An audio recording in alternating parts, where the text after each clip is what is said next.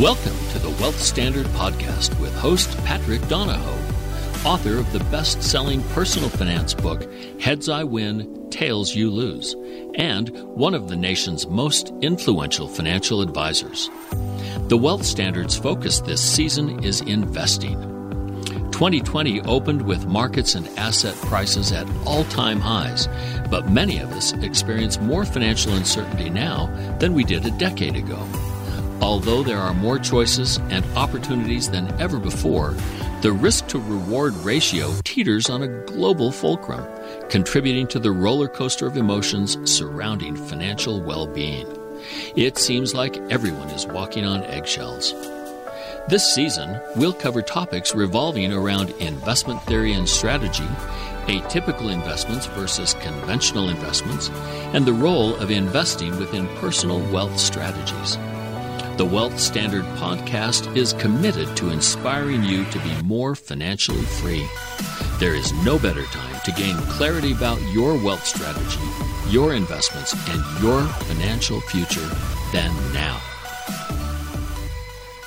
Everyone, this is Patrick. Thank you for tuning into the episode this week. Lawrence Reed is the president of FEE and has also written a number of books, but his most recent book that came out in the last few weeks is Render Unto Caesar.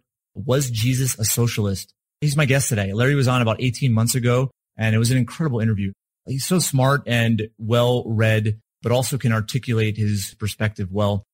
I realize that we're in some challenging times right now, and I hope you guys are thriving. I think I see so much opportunity all around us to do good, to build our business, to adjust things in our personal lives for the better. And so hopefully you guys are taking advantage of that. Make sure you go to the website, thewealthstandard.com.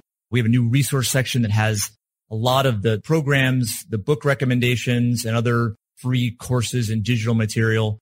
So it's a resource section of thewealthstandard.com. Additionally, all of the show notes are there from this episode, including a link to Larry's new book, which is available on Kindle as well as paperback format. So make sure you check that out. Also, his organization, FEE, the Foundation for Economic Education, it is FEE, FEE.org. All right, everyone. Hope you guys learned something from this relatively short interview compared to our last one. But Larry has a perspective that I know that if you had it, you would think differently.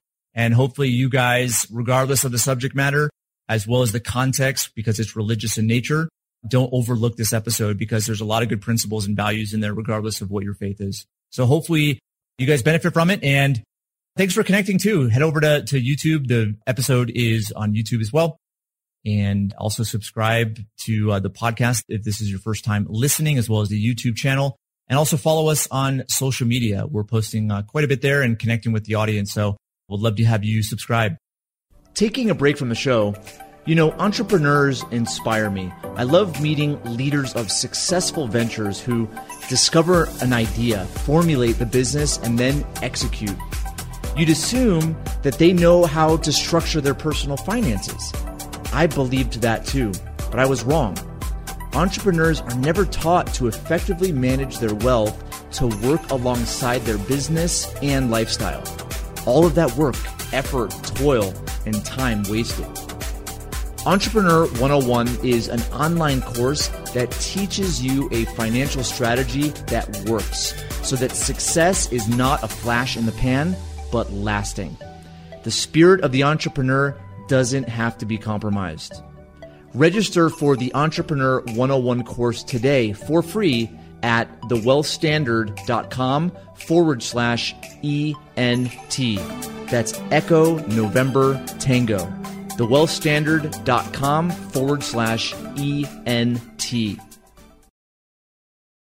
Larry, thanks for joining me today. It's hard to believe that it's been almost 18 months since we did the last interview. It seems like yesterday. It was one of the favorites that I had in my memory, right? As I think back on some of the meaningful conversations I've had. But thank you for joining us. I'm really excited for the conversation. Thank you, Patrick. It's my pleasure. And I remember that program we did in January of last year very fondly. It's on my website, as a matter of fact. Yeah, I appreciate helping me get the word out there. Larry, so much has changed since January of 2019. And what I thought would be interesting before we get into this, I would say, semi-controversial subject is set some context. Yes. Right now, I have two teenage daughters in my house, and It's interesting the conversations you have and how much debate exists. And where I've gone to is not trying to prove that I'm wrong or put my fist down with authority, but it's to understand them at a deeper level and where they're coming from, not assuming that they know what I know, have experienced what I've experienced. And it totally changes the dynamic of conversation. I wanted to pick your brain just briefly so we can set some context for the controversial subject of wealth and inequality. And specifically, your new book, was Jesus a socialist, rendering unto Caesar?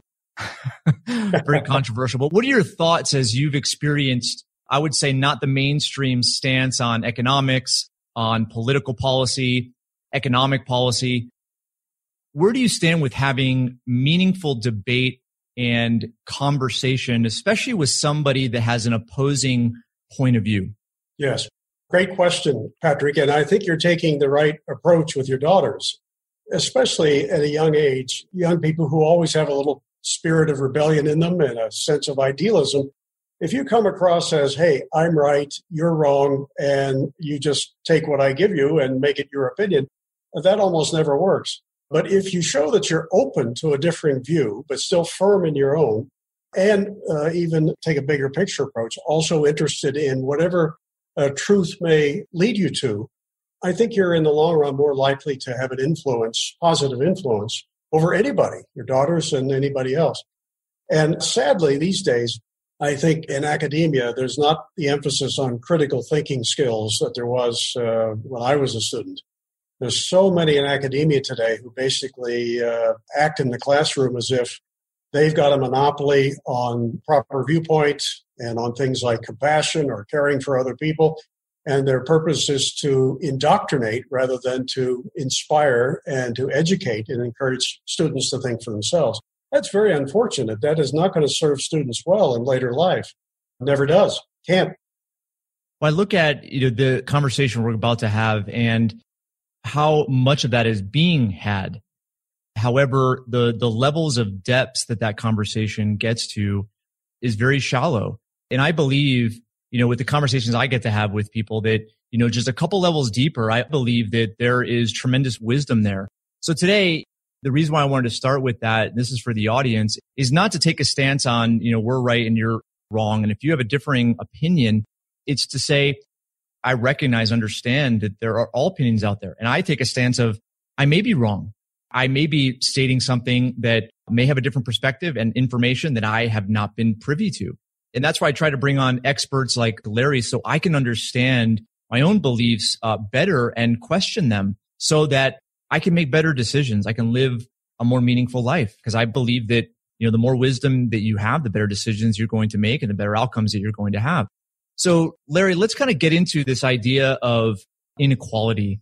And I sent you some questions in advance. You take a look at the fact that there is inequality and it's something that there are some pretty strong positions on both sides. Like, what does inequality mean to you? And maybe in the context of the book that you just wrote. Okay. Yeah, there's a kind of equality that I'm all in favor of. I think we all should be in favor of, and that's equality before the law. The law should be impartial. It should not render judgments against people for or against based upon irrelevant criteria, but rather whether or not you did it, whether or not you deserve it, or whatever. But economic equality is what's in the news so much these days, and that's the kind of equality I talk about in the book. There are a lot of people who claim that economic inequality, differences in income and material possessions, material wealth, is a bad thing, and that it would be better if we equalized or went as far in that direction as we could, the material possessions of individual people. But the problem with that is that no two people who have ever lived have been precisely alike. So why should we expect that what they contribute to the marketplace and how other people value that in the marketplace should be the same? I mean, we're different in terms of the talents that we have. I mean, if I tried to be a professional basketball player, I think my income from that would always be drastically lower than fill in the blank famous basketball player of today. We're different in terms of the talents we have, the willingness to work. Some people work long hours, hard. They think hard as well as work hard. And that's sometimes often reflected in the incomes they earn. And we're different in terms of our savings. If we equalized everybody tonight, materially speaking, we'd have inequality again by noon tomorrow because some people would save it and some people would spend it. So it's illusory to think that a people who are not the same, who are very different in so many ways, would somehow create equal incomes in the marketplace. Larry, what do you see as the biggest pushback to that, as far as the conversations you've had, especially on very deep and obviously with a religious spin onto it? Well, I think probably the biggest pushback would be, and it stems from a misunderstanding, would be that, hey, problem is the system is rigged and some people get unfair advantages and they work the politicians to get special benefits at the expense of other people. And I'm the first to say I'm against that too. That's not freedom and free markets. That actually looks a lot more like socialism, where you have concentrated power in the hands of politicians, and then they choose to bestow that power on their favored friends. I mean, I'm against that too. So that's a legitimate response. But if you think that the answer is to adopt socialism, you're only going to compound the problem, because that's the most corrupt system known to man. Lord Acton told us, power corrupts. Absolute power corrupts absolutely. The more you concentrate power in the hands of mortals, no matter what the expressed intentions may be, the more mischief and difficulties and impoverishment you're going to have. So that would be probably the number one pushback. Close behind it would be, there's a sense out there, always has been among human beings, that whatever the cause, people should still be equal. One guy shouldn't have more than another.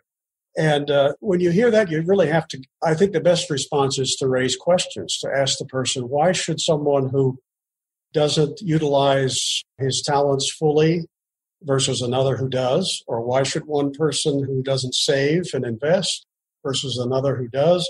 You know, on down the line of all the differences that define us. Why should all those people be precisely the same in terms of what they earn?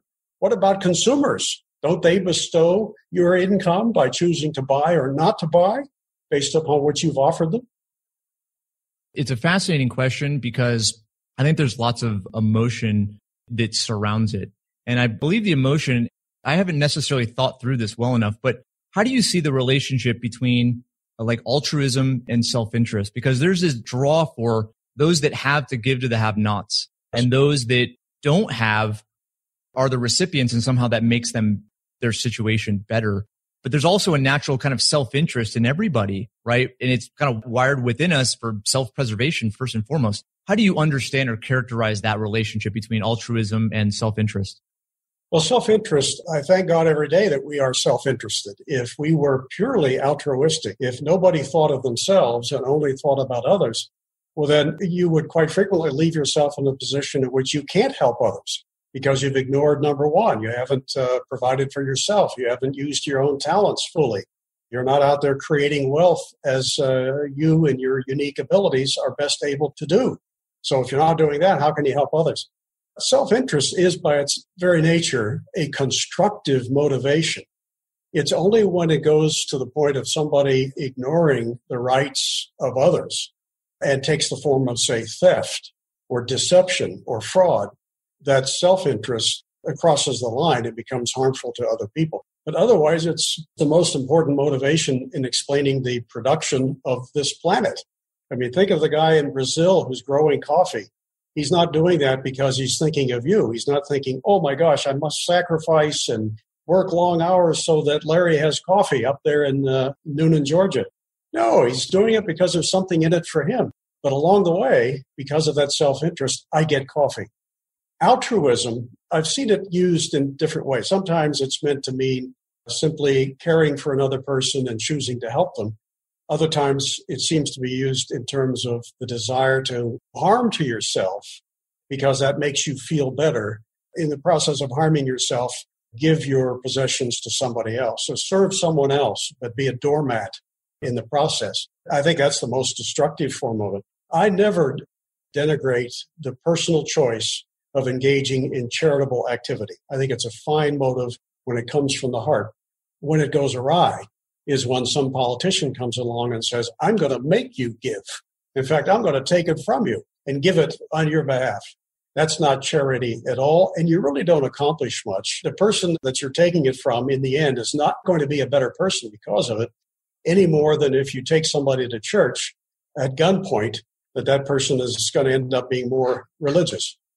Well, segueing into the religious topic, I know that is kind of the framework in which you've written your latest book, Rendering Unto Caesar, Was Jesus a Socialist? First off, what motivated you to pursue that type of work, wrapping in the religious context to it? And what did you hope to achieve with being able to get the message across? Well, as I explained in the book, I've heard this idea for 50 years that Jesus would be sympathetic to socialism. And just my understanding of history and of Christianity always made me wonder about that. I couldn't square it. Everywhere I looked around the world, I saw socialist regimes being the most oppressive, the ones that utilize force, the ones that impoverish their people. And I thought, how could it be that a man who said even the most important choice you have to make, whether or not to accept him, is going to be a matter of free will? How could that same man, but when it comes to everything else, we're going to take it from you and spend it better than you can?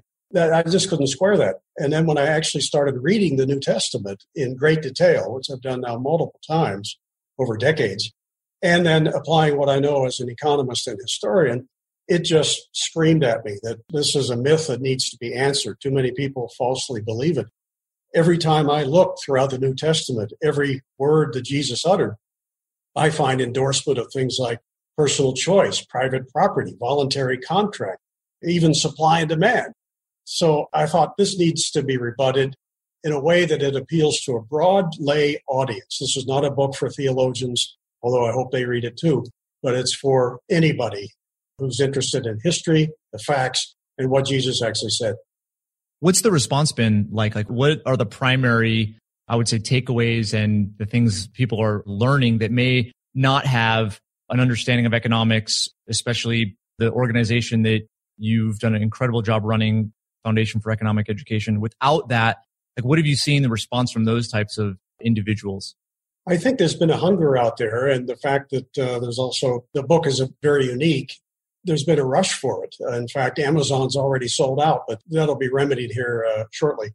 I hear a lot of people saying, and I've done media interviews like crazy just since the release of the book on Monday, and I get a lot of this.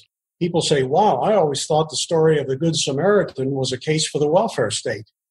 But as I point out in the book, what made the Samaritan good was the fact that he chose to help the man in need of his own free will and with his own resources. He didn't tell the man, well, go call your social worker or let's get a government program for you.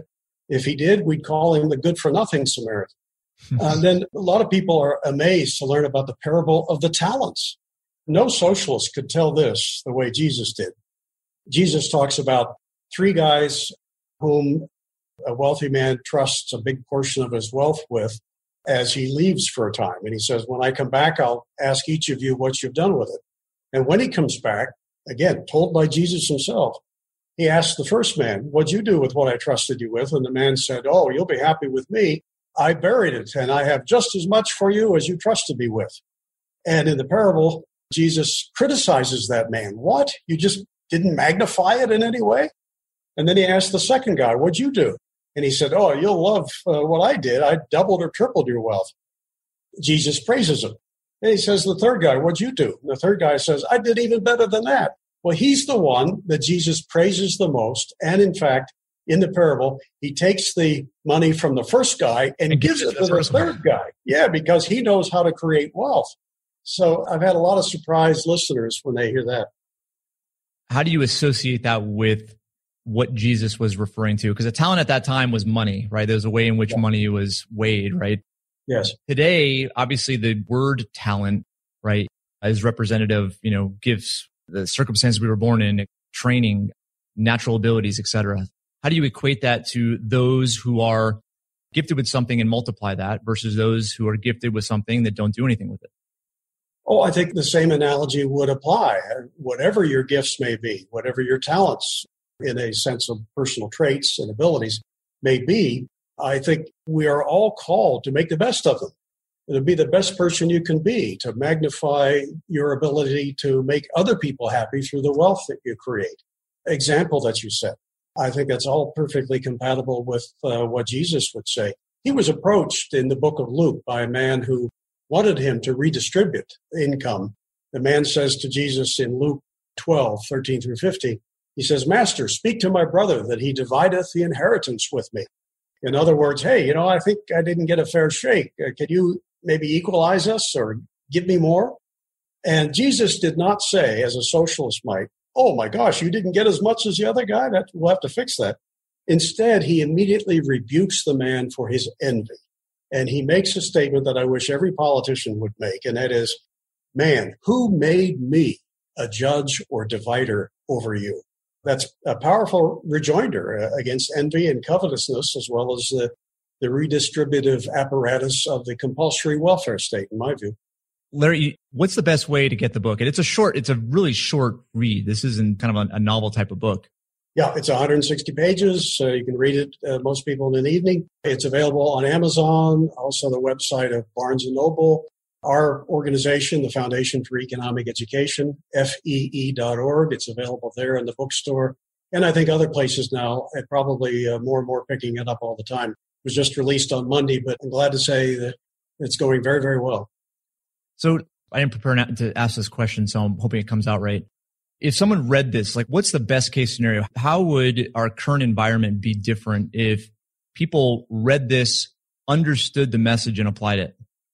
I think people, if they did that, if they read it and thought about it and acted upon it, I think they would say, wow, I need to spend less time lobbying politicians to either get me something or give someone else something, and actually get involved myself in the lives of those who presently are in need. I need to put my money where my mouth is.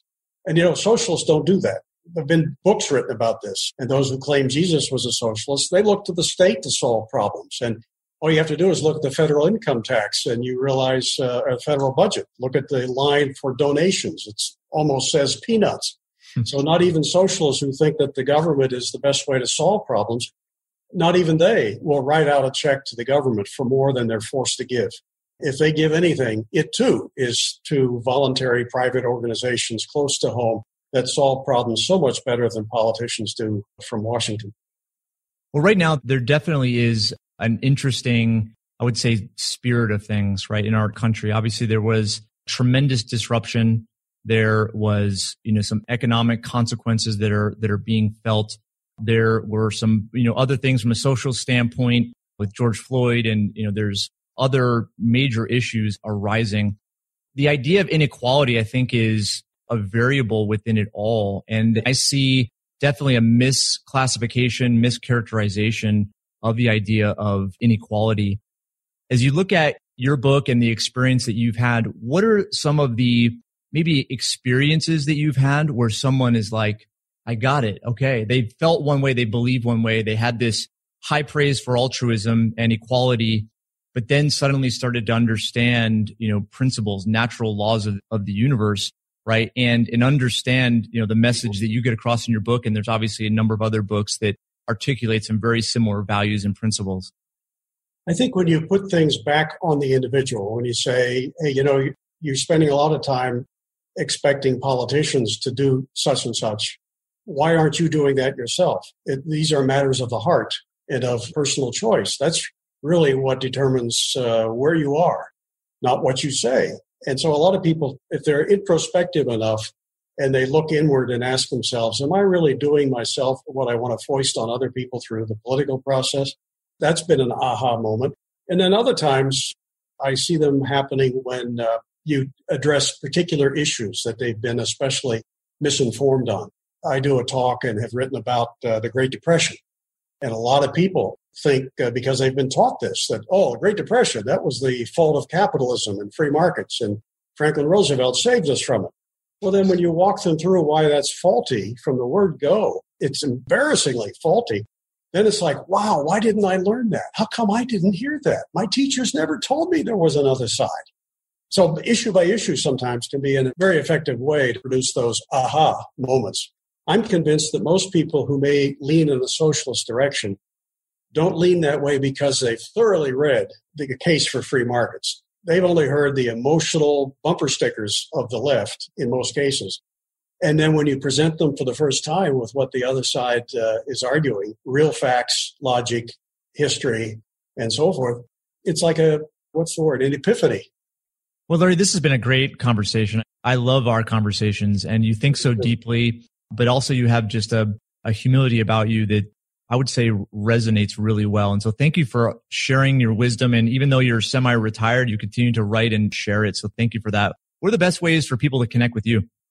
People can go to my public figure Facebook page, where I use my name, Lawrence Reed. I don't have the initial there, a W, just Lawrence Reed. Or they can contact me through FEE.org, or they can email me at lreed, LREED, @fee.org. Well, Larry, thank you again. We'll have to do this again. Hopefully it doesn't take 18 months to do it, but thank you for the book. And we're going to post all of the links in case you're not able to write anything down. We'll post everything in the show notes, so make sure you check those out at thewealthstandard.com. Thank you again. It was really enjoyable. Thank you, Patrick. Thank you for listening to the Wealth Standard Podcast. Be sure to visit the show's official website, thewealthstandard.com, for appropriate disclaimers and terms of service. Guest opinions are their own.